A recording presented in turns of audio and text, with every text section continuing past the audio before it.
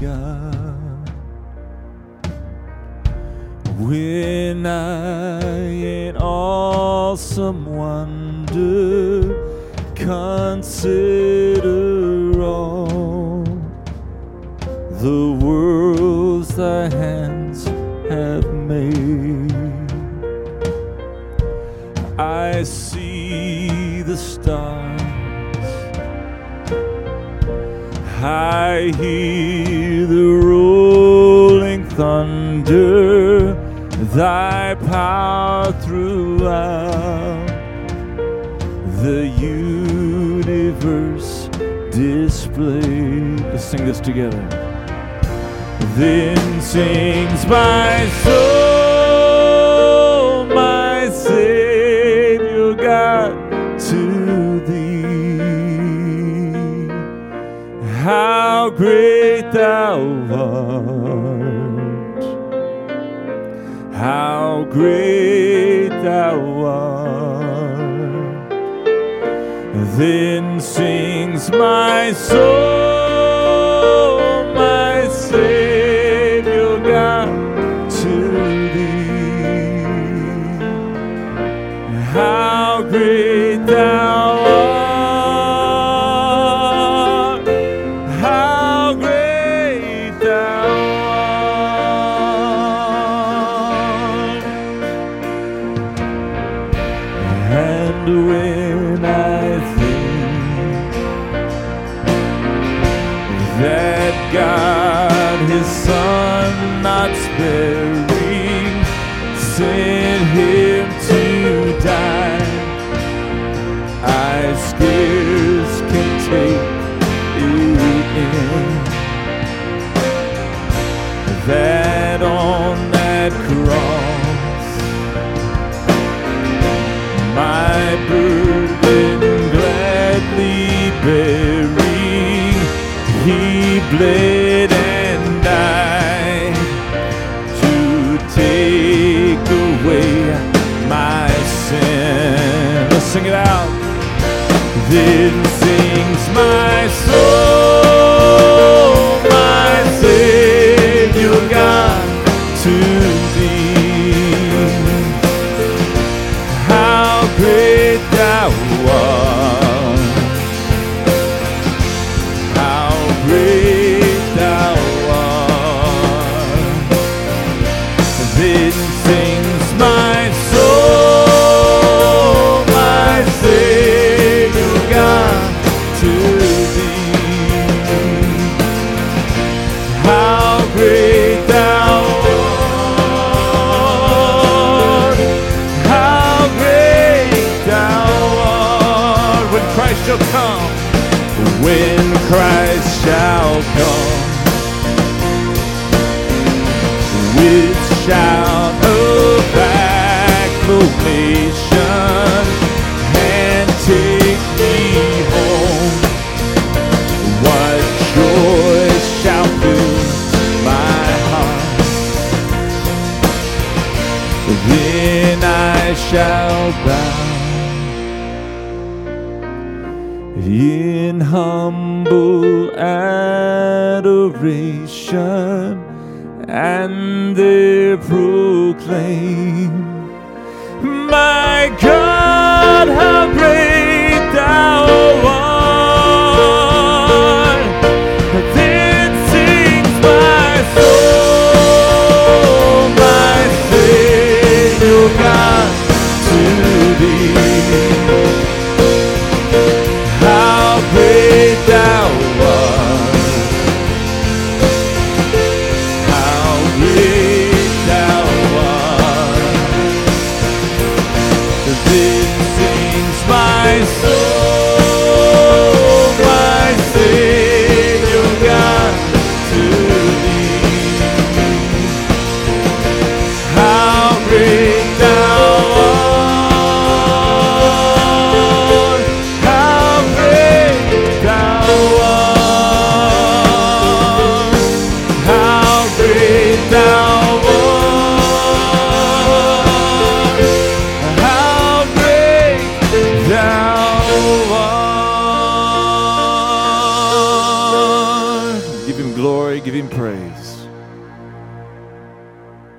Good morning, Longview Point, and happy Easter. While we hate that we can't be together for worship, we are so excited that you decided to join our online service. We can't wait to see what God is going to do in people's hearts and lives as we celebrate the risen Savior today. We want you to know that we as a staff are here for you. Whether this is your first experience or whether you've been here since the church first began, we would love to serve you in any way that we can. So without further ado, let's get to worship. Today we're worshiping the risen Savior. He is risen.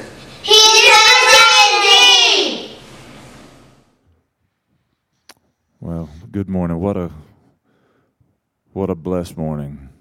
I just want to read two things out of Psalms, two verses. It's been in my reading lately. When we were overwhelmed by sins, you forgave our transgressions. Blessed are those you choose and bring near to live in your courts. We are filled with good things of your house, of your holy temple. You know, I read those verses and I thought about the fact that God adopted me into his family. I was dead in my sins and he offered a way when he died on the cross for me. And this morning, as you're out there, if you're a child of God, and I just want you to think about that day when he adopted you and he changed your life and he called you to be a part of his family. And then maybe you're out there watching this morning and maybe you're not a part of this family. Maybe you're just trying to check this thing out, this Christianity thing out, and you're not sure. I kind of think back to when there was an opportunity for me in college with a group that I sang and played with to sing at a prison, and we were carrying our instruments down the corridor, and a couple of the trustees had our huge speakers carrying it with them, and one of the guys behind the bar said, "Hey, if you'll give me a water, I'll carry that for you." And without missing a beat, that prisoner who knew Jesus said, "If you come listen to what these guys have to sing about, you'll have living water flowing through you. You'll never thirst again." And I remember what an impression that made on me. That guy loved Jesus, and he knew who the Lord was. And this morning, if you'll listen to these songs and the words of these songs, if you'll listen to Brother Wade in a little bit, maybe today is your day, and you'll have that same reason to be excited, just like we do, that Christ lives in us.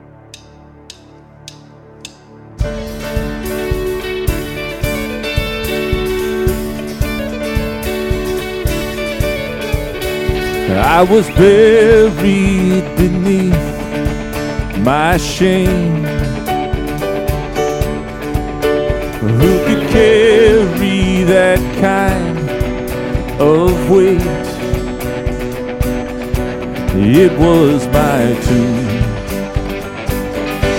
till I met you. I was breathing but not alive. All my failures I tried to hide. It was my doom till I met you. You called my name and I ran out of that grave, out of the darkness into your glorious day. You called my name and I ran out of that grave, out of the darkness into your glorious day.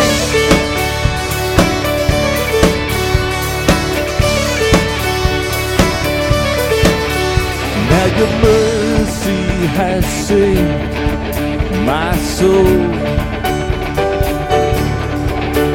Now your freedom is all that I know. The old made new, Jesus, when I met you. 'Cause when you called my name, I ran out of that grave,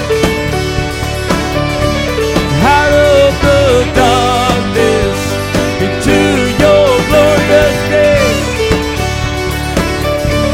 You called my name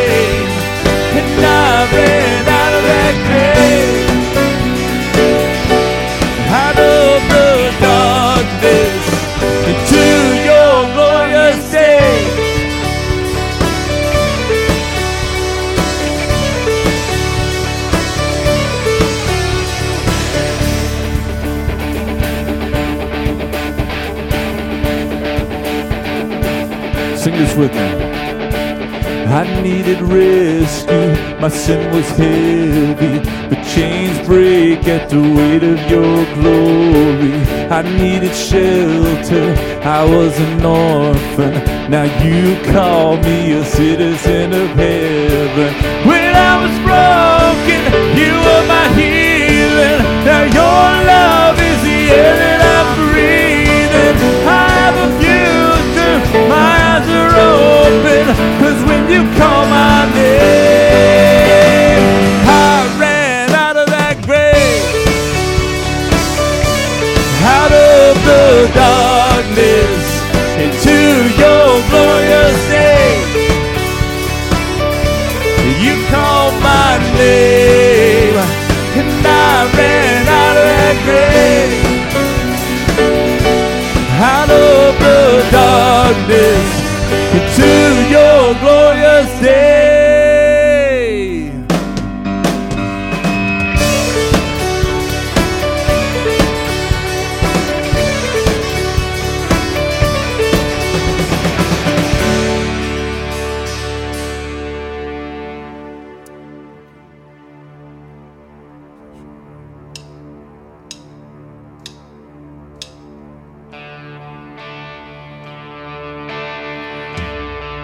Lord, we thank you for what you did for us.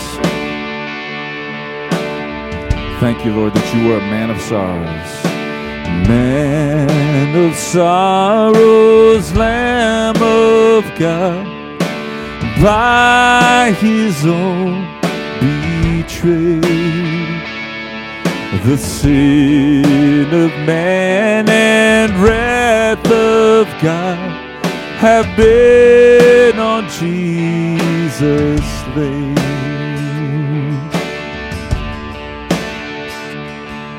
As silent as he stood accused, beaten, mocked, and scorned, bowing to the Father's will, he took the crown of thorns. Oh, that rugged cross, my salvation, where your love poured out over me.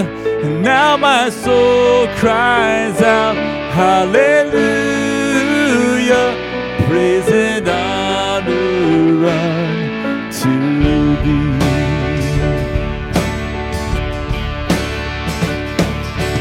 Sent of heaven, God's own Son, to purchase and redeem and reconcile the very ones who nailed him to that tree.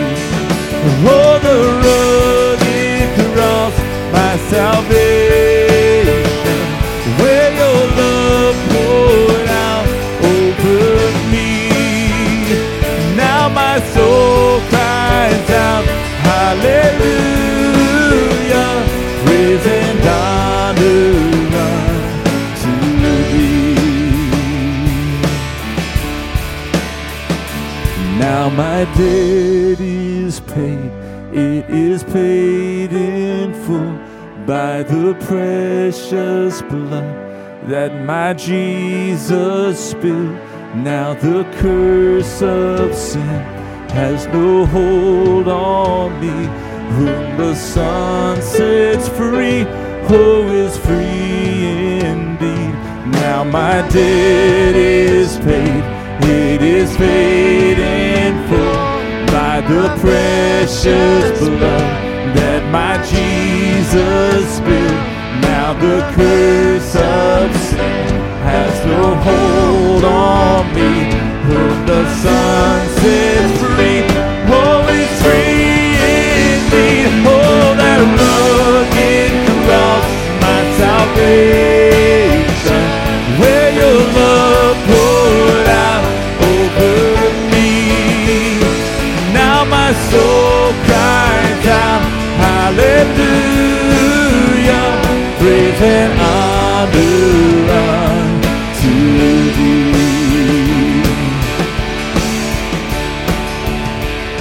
See, the stone is rolled away. Behold the empty tomb. Let's proclaim it. Hallelujah. God be praised. He's risen from the grave. Oh, that rugged cross of my salvation, where your love poured out over me. Now my soul cries out, hallelujah, praise and honor unto thee. Praise and honor unto thee.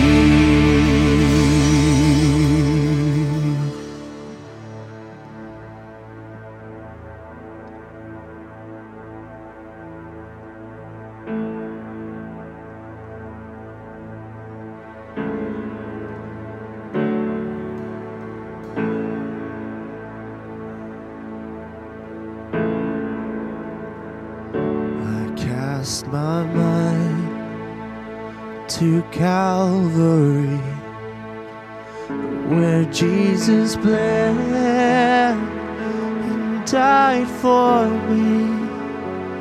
I see his wounds, his hands, his feet, my Savior on that cursed tree.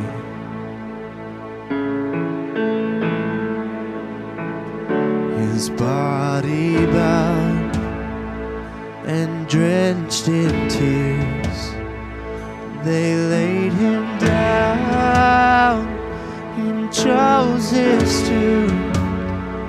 The entrance sealed by heavy stone, Messiah still and all alone.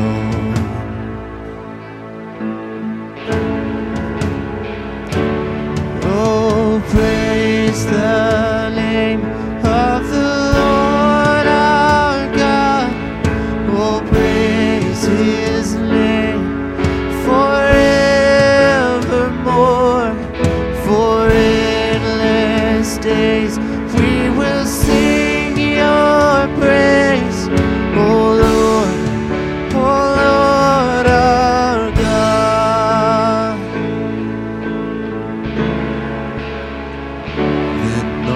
The third, at break of dawn, oh, the Son of Heaven rose again. No trampled death, where is your sting? Oh, the angels roar for Christ our King.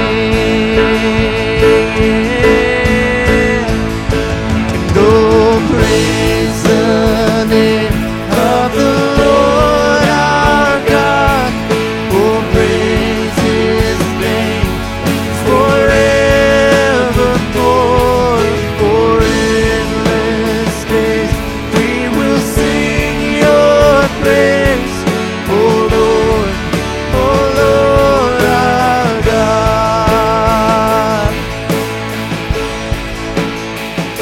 Shall return in robes of white.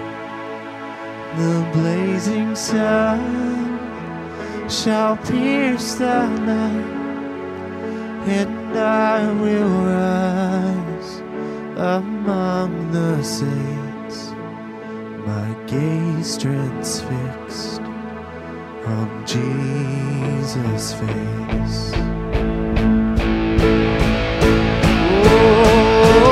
Praise the name of the Lord our God.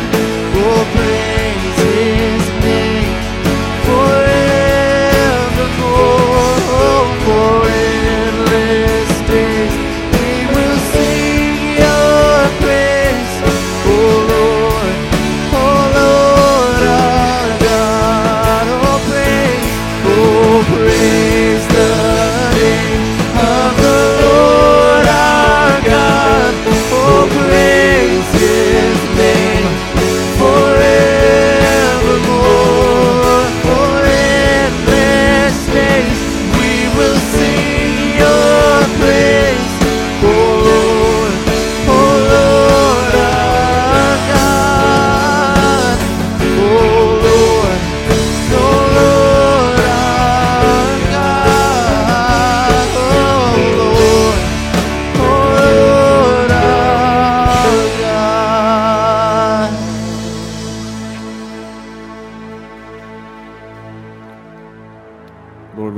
you that for endless days we will sing your praise. Thank you, Lord, again for what you've done for us, Lord, for doing what we could not do for ourselves, Lord, for dying on the cross, but not staying there, Lord, that you're alive, you're risen. Oh, Lord, we just bless you. We just praise you. Lord, bless the word now as it is proclaimed. Let it not return void. In Jesus' name, amen. If you would take your Bibles and turn with me to the Gospel of John, chapter number 19. John's Gospel, chapter number 19. We'll begin reading in just a moment in verse number 1. I want to break for today from our series in 1 John to focus on the cross and the implications of the cross, what it means for us that God's only Son would bear our sin on the cross and be raised again the third day. This is central to who we are. This is not just one among a number of stories strung together. We are gathered this morning. We are who we are by faith in Jesus because of a cross and an empty garden grave.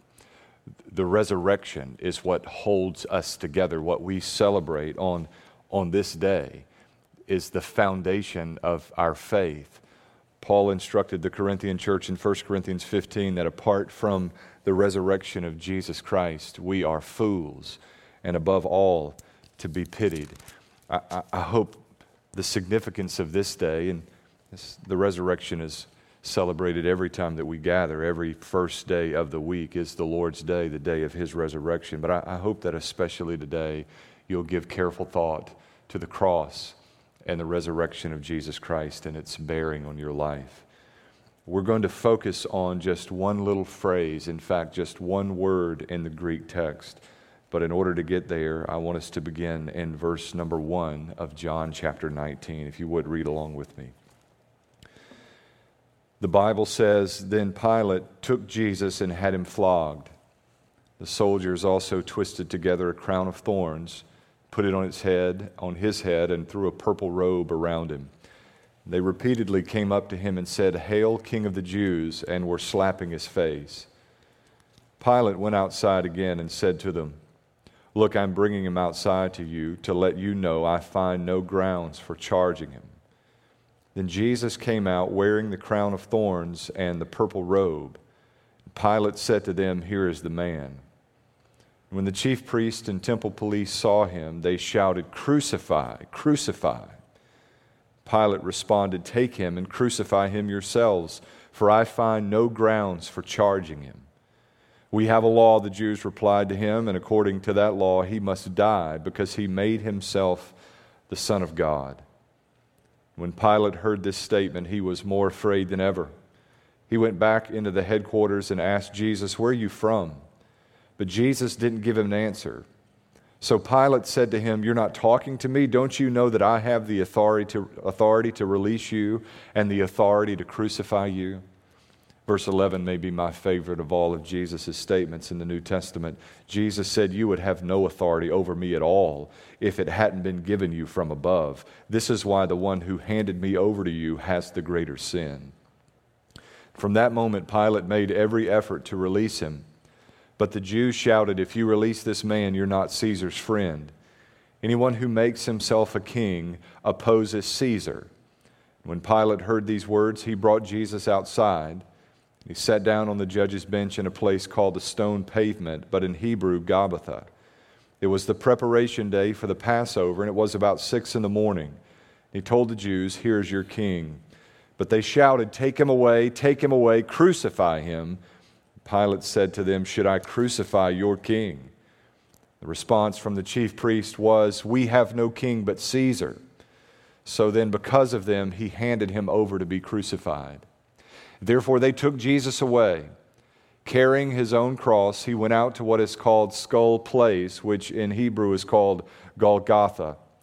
There they crucified him and 2 others with him, one on either side, with Jesus in the middle. Pilate also had a sign lettered and put on the cross, The inscription was, Jesus the Nazarene, the King of the Jews. Many of the Jews read this sign because the place where Jesus was crucified was near the city, and it was written in Hebrew, Latin, and Greek. So the chief priest of the Jews said to Pilate, "Don't write the King of the Jews, but that he said, 'I am the King of the Jews.'" Pilate replied, "What I have written, I have written." When the soldiers crucified Jesus, they took his clothes and divided them into 4 parts, a part for each soldier. And they also took the tunic, which was seamless, woven in one piece from the top. So they said to one another, "Let's not tear it, but cast lots for it to see who gets it." They did this to fulfill the scripture that says, "They divided my clothes among themselves, and they cast lots for my clothing." And this is what the soldiers did. Standing by the cross of Jesus were his mother's sister, Mary, the wife of Clopas, and Mary Magdalene. When Jesus saw his mother and the disciple he loved standing there, he said to his mother, "Woman, here is your son." And he said to the disciple, "Here is your mother." And from that hour, the disciple took her into his home. After this, when Jesus knew that everything was now accomplished, that the scripture might be fulfilled, he said, "I'm thirsty." A jar full of sour wine was sitting there. So they fixed a sponge full of sour wine on hyssop and held it up to his mouth. And when Jesus had received the sour wine, he said, "It is finished." And bowing his head, he gave up his spirit. May the Lord bless the reading and the preaching of his word. I want to invite you to focus your attention on the little 3-word phrase in verse 30. It is finished. We don't have real indications as to how Jesus made the statement, whether it was murmured under the agony and duress of the moment, or shouted under the agony and duress of the moment. But it's a powerful statement, however the statement was expressed. It is finished. It's just one little word in the Greek text, but it is powerful. It is profound. It speaks of the perfection of Christ's work accomplished at the cross. It speaks to the completion of what Jesus has done for us. There are 7 sayings of Jesus from the cross. These are commonly referred to, perhaps within your study Bible. There's a reference to the 7 statements, and they're outlined there for you in a chronological order. Jesus begins by asking of God, "Father, forgive them, for they know not what they do." A powerful statement as Christ looks compassionately upon those who would have him executed. Even as he is in the process of crucifixion, he pleads for their forgiveness. Jesus says to the thief on the cross, "Today, assuredly I say to you, today you will be with me in paradise." Jesus says here in our text in verses 25 through 27 to Mary, his mother, "Woman, here is your son. Son, here is your mother," transferring responsibility for his mother Mary to John, the beloved disciple, providing for the needs of his mother even under the great pain and agony of the cross. He cries out in Matthew's gospel, my God, why hast thou forsaken me?" referencing Psalm 22, perhaps alluding to the victory that was just on the other side of the valley of the shadow of death. He says just briefly in verse 28, "I thirst." But what Jesus says in verse 30, "It is finished," is the summation of all of his earthly work. My invitation to you this morning is to meditate with me on what is intended, what is communicated in this short phrase, this single word in the Greek text. It is finished. I want to tell you this morning 3 things that "it is finished" means for us, and 4 things that it does not. Number 1, "it is finished" is an indication that the Old Testament symbols, sacrifices, rituals, the covenant of the Old Testament, the typology of the Old Testament is brought to its completion and its perfection in Jesus Christ. Everything we have been trained to hope and to long for in the Old Testament is fulfilled perfectly in Jesus. Jesus is the tree of life from which we eat. It is finished in Christ. Jesus is the Son through which the serpent would be dealt the death blow. It is finished in Christ. Jesus is the better Joseph who, in spite of our hostility toward him, would condescend to a foreign land, suffer, and finally ascend to the right hand of power on behalf of his brethren. Jesus is the better Moses who mediates the law of God not on tablets of stone, but on the tablet of our heart, who has brought us out in Exodus not from Egyptian bondage, but our enslavement to sin and death. Jesus is our manna from heaven. He is the living bread promised in the Old Testament. It is finished in Christ. Christ is our water from the rock. He is the living water. He's the pillar of our protection. The glory of God in our midst. In Christ it is finished. Jesus is the better Joshua who doesn't fail in delivering the promised rest. We have found our perfect peace in Jesus. It is finished. Jesus is our great high priest who offers a once and for all time sacrifice to atone for our sins and to satisfy every requirement of every Old Testament ceremonial law.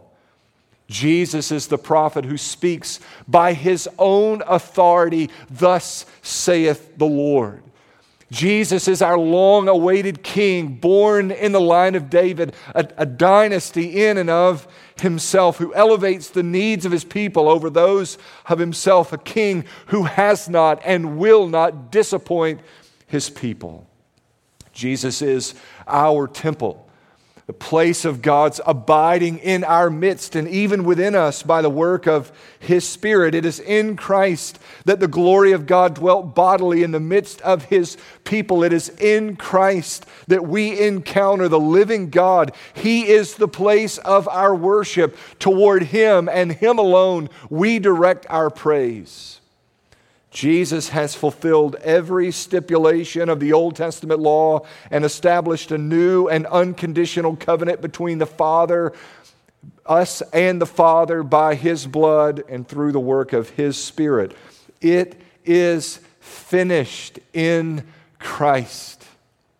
Secondly, it is finished seems to be an indication that the sufferings of Christ were finished, at least on some level. There must have been a celebration in the heart of Jesus that the agony that we have read about in chapter 19, verses 1 through 30 was coming to its completion. The sufferings of Christ begin even in infancy as a holy Savior bears with life in a sinful world. There are the 40 days of wrestling with Satan in the wilderness in Matthew chapter 4, as well as the Gospel of Mark, Jesus fasting and praying, driven into the wilderness and struggling under the weight of great temptation. There is the garden prayer where Jesus prays with such intensity that his sweat became as great drops of blood. There is the pleading with the Father that if there be a way that this bitter cup of his wrath would pass from him, nevertheless that the Father's will would be done. There was the arrest and the betrayal as Jesus is left standing alone in the garden with his captors surrounding him. There is the trial that was a mockery and the beatings that would have occurred throughout the night as Jesus was tried time after time after time. There was the scourging that he endured. Perhaps Pilate assumed that if he were treated poorly enough that eventually he could win the sympathy and the compassion of the crowd that continued to cry outside, "Crucify him, crucify him." There is the scorn that he faced by those for whom he came to live and to die. The absence of compassion in the faces of those who looked upon him as he bore the weight of this agony and suffered the indecency of his treatment. The absence of compassion and mercy in the faces of those for whom he came to die. There was the cross. It's so easy for us to separate ourselves from the historical reality of what Jesus experienced at the cross. I think this is why motion picture depictions of what Jesus bore with over the past couple of decades have been impactful for people. It's brought to life in some way before the eyes of those who watch the reality of the torment associated with this manner of execution. Jesus is bearing with what is perhaps the cruelest form of execution the world has ever known. And from that setting, in that context, Jesus cries, "It is finished."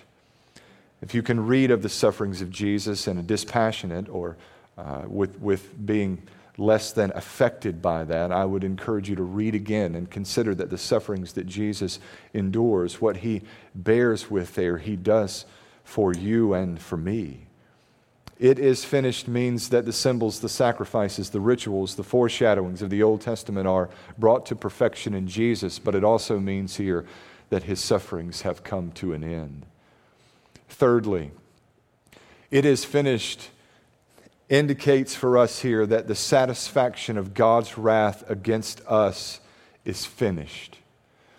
God's wrath against sinful mankind is satisfied by the atoning sacrifice that Jesus makes for us.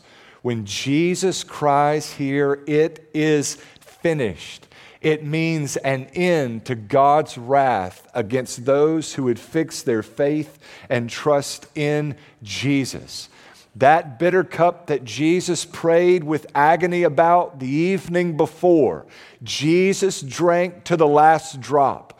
The fullness of God's wrath against us was felt in full force in the body, in the bones of our Savior, Jesus Christ.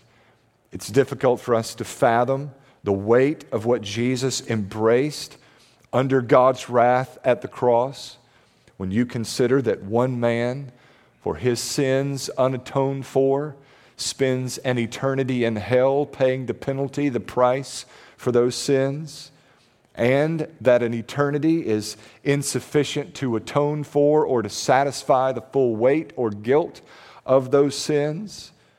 And here Jesus, for all who would believe in him, suffers within a matter of hours the full weight of God's wrath against us. There is a heaviness about what Jesus experiences here that's beyond our comprehension. Jesus drank the bitter cup and he drank the last drop. On the Day of Atonement in the Old Testament, Leviticus 16 speaks of a sacrifice that's made for the sin of the people. The high priest was to offer the blood of a bull and a goat, and a scapegoat was to bear the sins of the people being sent out into the wilderness, out of the city on behalf of the people. They would associate the sins of the people with the scapegoat and send him wandering out helplessly into the wilderness where he'd be devoured. He was carrying away the sins of the people. The blood of the bull and the goat were to be brought in and sprinkled about the mercy seat within the Holy of Holies, the place of God's presence, providing a blood atonement for the sin of the people. In the book of Hebrews chapter 13, verse 12, the Bible says, "Therefore Jesus also suffered outside the gate so that he might sanctify the people by his blood." Jesus was our scapegoat. Jesus carried our sin outside the gate into the wilderness, helplessly suffering the wrath of God against our sin. The blood of the atoning sacrifice was to be sprinkled about the mercy seat, the symbol of God's throne. But the shed blood of Jesus Christ was actually sprinkled about the foot of God's heavenly throne, satisfying the wrath of the living God against all who would trust in Jesus.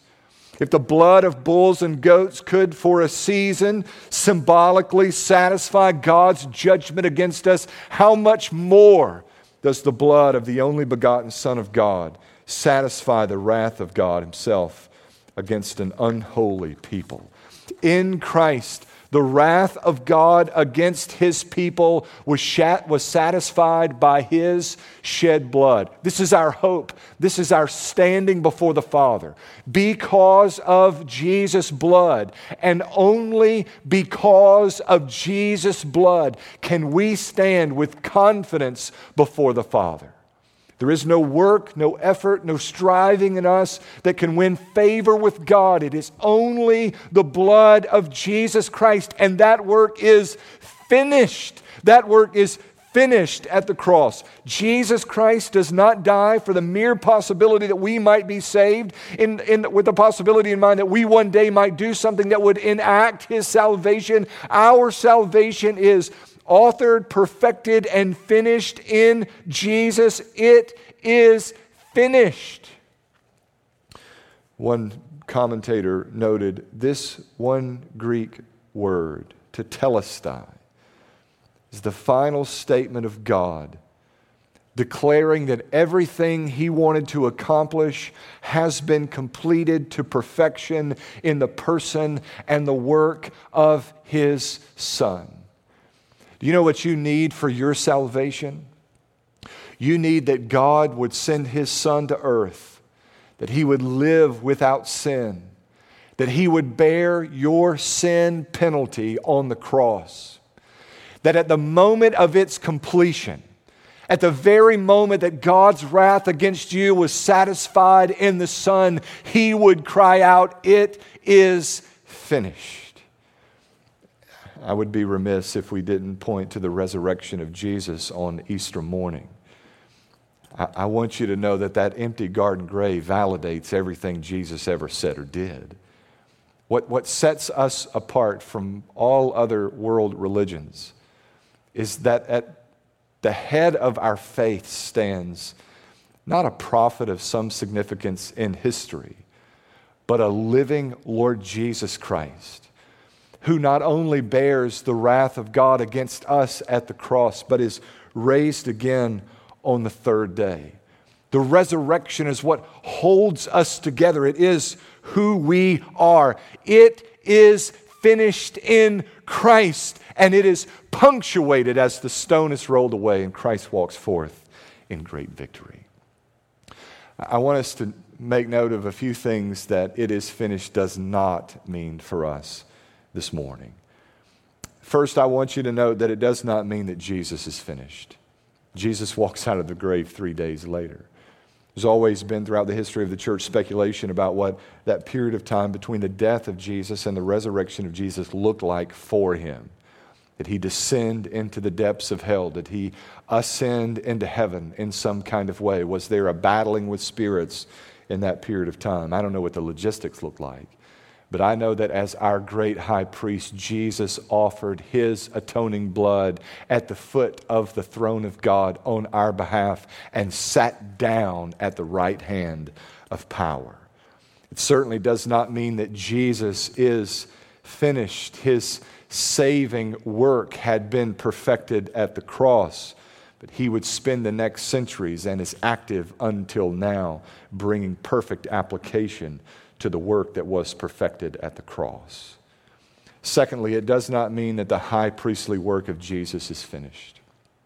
Certainly the sacrifice is made, certainly atonement is offered on our behalf, but as Jesus walked out of the grave, He walked out with an agenda, and He has had much to say in the centuries since. The Bible says that Jesus prays for us. At the right hand of God, Jesus is in a unique position to pray for the good of His people. I'm helped and encouraged every time a member of our fellowship comes to me and says, "Brother Wade, I'm praying for you in some way." You're so kind often to send text messages or call or send cards and just say, "I want you to know, Pastor, that I'm praying for you." But there are a few things that give confidence to my soul, like the knowledge that at the right hand of God is the living Lord Jesus Christ who prays for me. The Bible says at His position of power, He intercedes on our behalf. Thirdly, I want you to know that it doesn't mean that all of our troubles somehow fade away. Surely with "it is finished" is some indication that the works of the devil have been destroyed. Well, you're still very much in the midst of fire here in the here and now. Jesus has promised to save us through the difficulties of the present life, but He certainly never offered us a guarantee that He'll save us completely from the difficulties of the present life. In fact, often He does to serve our good and His purpose, but often He's as pleased to allow that we bear with the challenges of the here and now for our good and to serve His purpose. Think through history at how often Jesus was at work through the difficulties of life to save His people and to bring glory to His name. Think of Noah in the ark. They were subject to 40 days on the ark. I've thought of Noah several times over the course of our shelter-in-place order. The only thing that I can imagine worse than being quarantined would to be quarantined on the ark with all of those smelly animals and nowhere to go, and it's raining for 40 days. Now that's a depressing situation that I think we could all sympathize with in ways that we might not have been able to just days ago. But it's through the flood that God saves Noah and his family. Think of the Exodus. People of God were subject to many of the hardships the people of Egypt were subject to as God worked plague after plague after plague against the people. And surely they struggled wandering in the wilderness. There was fear mixed with faith as they crossed through the Red Sea. God saved them through, but He didn't save them from those difficulties. Think of the exile and all of the challenges that the people of Israel faced. 70 years in their Babylonian captivity, returning to the land of Israel in disarray and shambles, needing now to be reconstructed, and all of the challenges that would come through that. We think often of the fiery furnace and the lion's den, Daniel and his 3 friends being saved through those experiences, but certainly not being saved from them. I want to encourage you that whatever it is that you find yourself in the midst of, that God has not abandoned you there. He is well pleased to be with His people, even in the valley of the shadow of death. It is finished. It's no guarantee that we'll be saved from the valley, but it is a guarantee that God is always with us in the valley, and that at the end of this race is perfect rest. Fourth, it doesn't mean that the saving work of God is complete. Here's what I mean by that.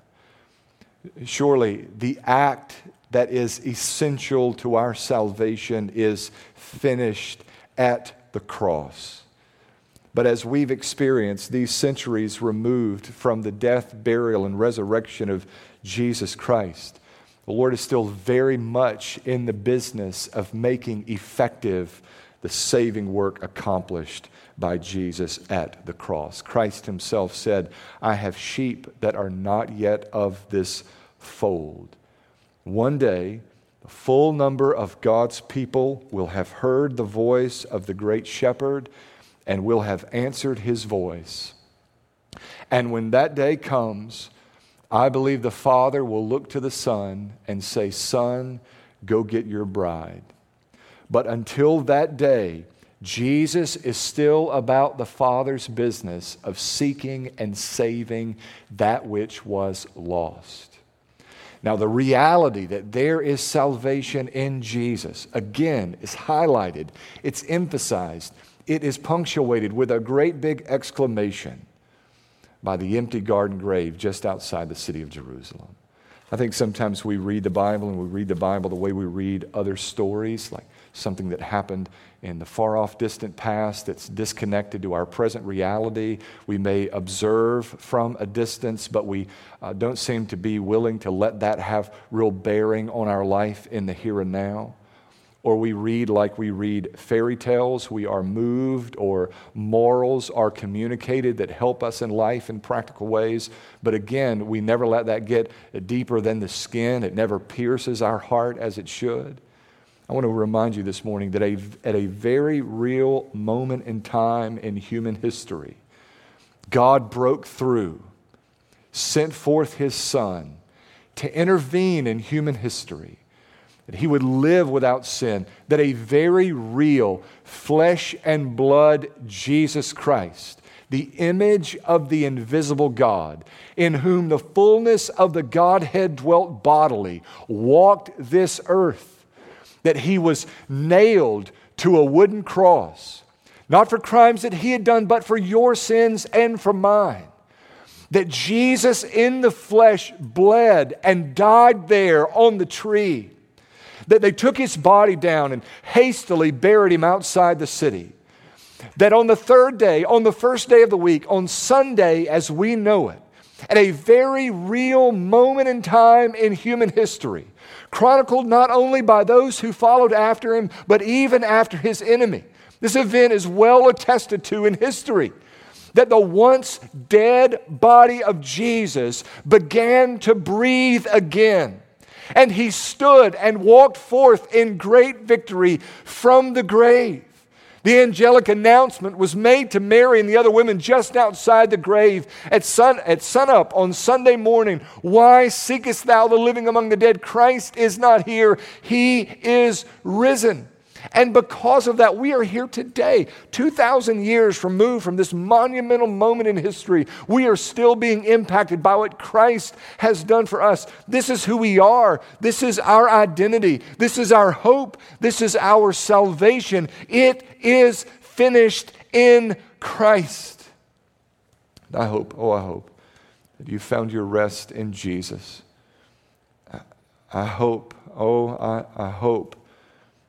that you will reckon with the truths of the gospel. Ladies and gentlemen, if it is true for us that Jesus is the assurance of eternity in his presence, it is just as true that the absence of Jesus in your life, the rejection of Jesus, is the assurance of an eternity without him. I have experienced through the years that in terms of people responding to the gospel, Jesus saves sinners, a simple gospel, that we are reconciled to the Father through the Son by the work of his Spirit. Responding to the message of the gospel is usually very minimal around the Easter season. I can't think back of any time in my 15 years as a pastor when Easter Sunday was a very fruitful time. And my theory is that the world and worldly influences have been very effective at making Easter, much like Christmas, about marketing and commercialism. And then we've created this Easter culture. We dress a certain way, we go through a certain rhythm on Easter morning, there are certain things that we do. All of these things serving to distract us from what it is that we're gathered to celebrate. Namely, that Jesus is alive. And my prayer this week for this Easter, an Easter that is so much different than any I've experienced before, that with much of the distraction out of the way, that God's people, and perhaps even many of those who are far from God, would be forced to give thought to the death and the burial and the resurrection of Jesus. I pray that this morning that you'll bow the knee to the living Lord Jesus Christ, serve him, worship him, make much of him, and walk worthy of the calling with which you have been called. I pray for any of you who perhaps have sat to listen under the impression that perhaps this is just what we do on Easter and we've nothing else to do. Maybe boredom will drive the unbelieving world to worship services like ours this morning. I want you to know, I want you to know that this is who we are. And that the invitation of Jesus 2,000 years ago to the weak and heavy laden, that you would come to him to find your rest, stands even today. Trust and believe in Christ. May the cry of Jesus be our strength, our stay, our confidence, even in the face of great difficulty. Brothers and sisters, may we say together with boldness this morning, it is finished. Let's go to him in prayer. Father, thank you for your word, for its truth. Thank you most of all for your Son. God, we acknowledge that apart from the shedding of Christ's blood, apart from the resurrection of Jesus Christ, we have no hope of eternity with you. We recognize that apart from the shed blood and resurrection of Jesus, that we have no hope of ever being reconciled to you. God, we know And we acknowledge that apart from the work of your Spirit, we have no hope of seeing the irresistible beauty of your Son crucified, dead, buried, and resurrected on our behalf. And so I plead this morning, God, that you give us eyes of faith that we might see Jesus for who he is. God, I pray that as we read familiar passages, as we contemplate and meditate on ancient truth, God, that we would read and consider, oh Lord, with fresh perspective and with eyes of faith. Help us to see, God. Help us to sense with our heart. Help us to hear with our ears. God, I pray that today you'd be pleased to save some.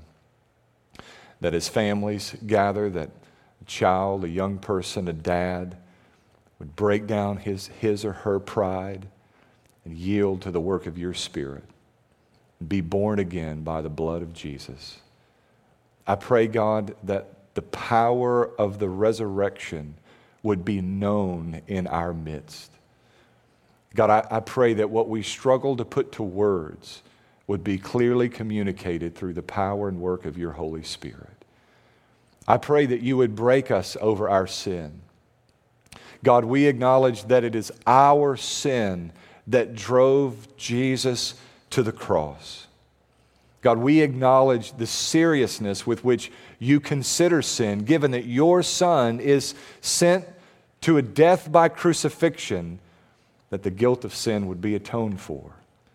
Lord, I pray that you would break our hearts over our sinfulness, that even as you give us eyes of faith to see the beauty of the Savior, that you give us hearts of contrition and brokenness over the condition of our lives.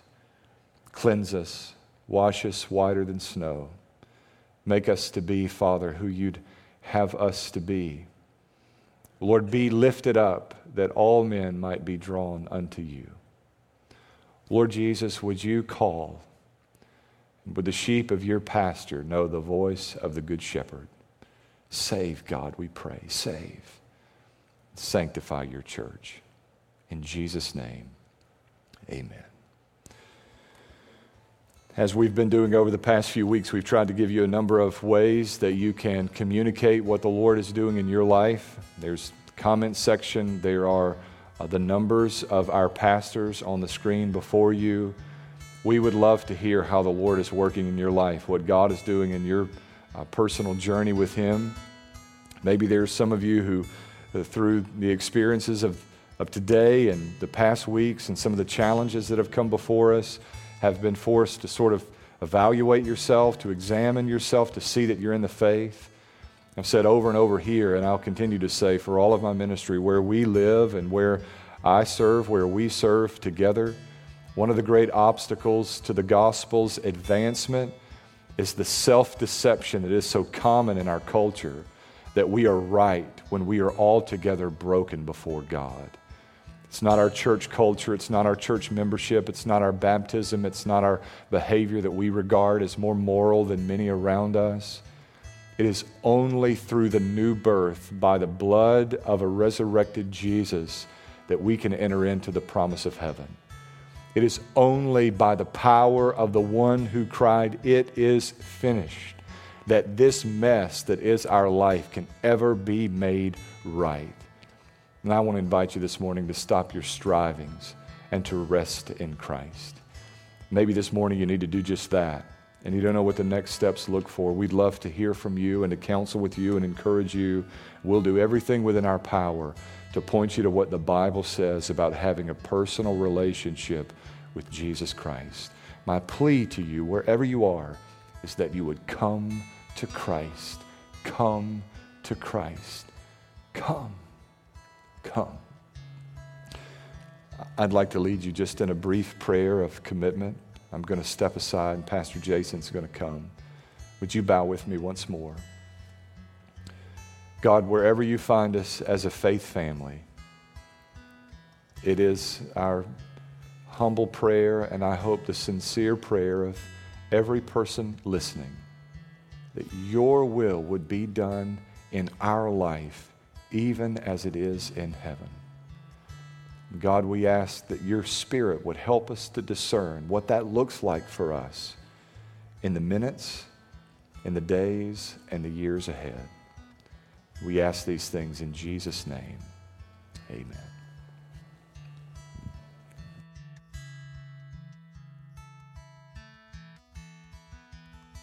Good morning.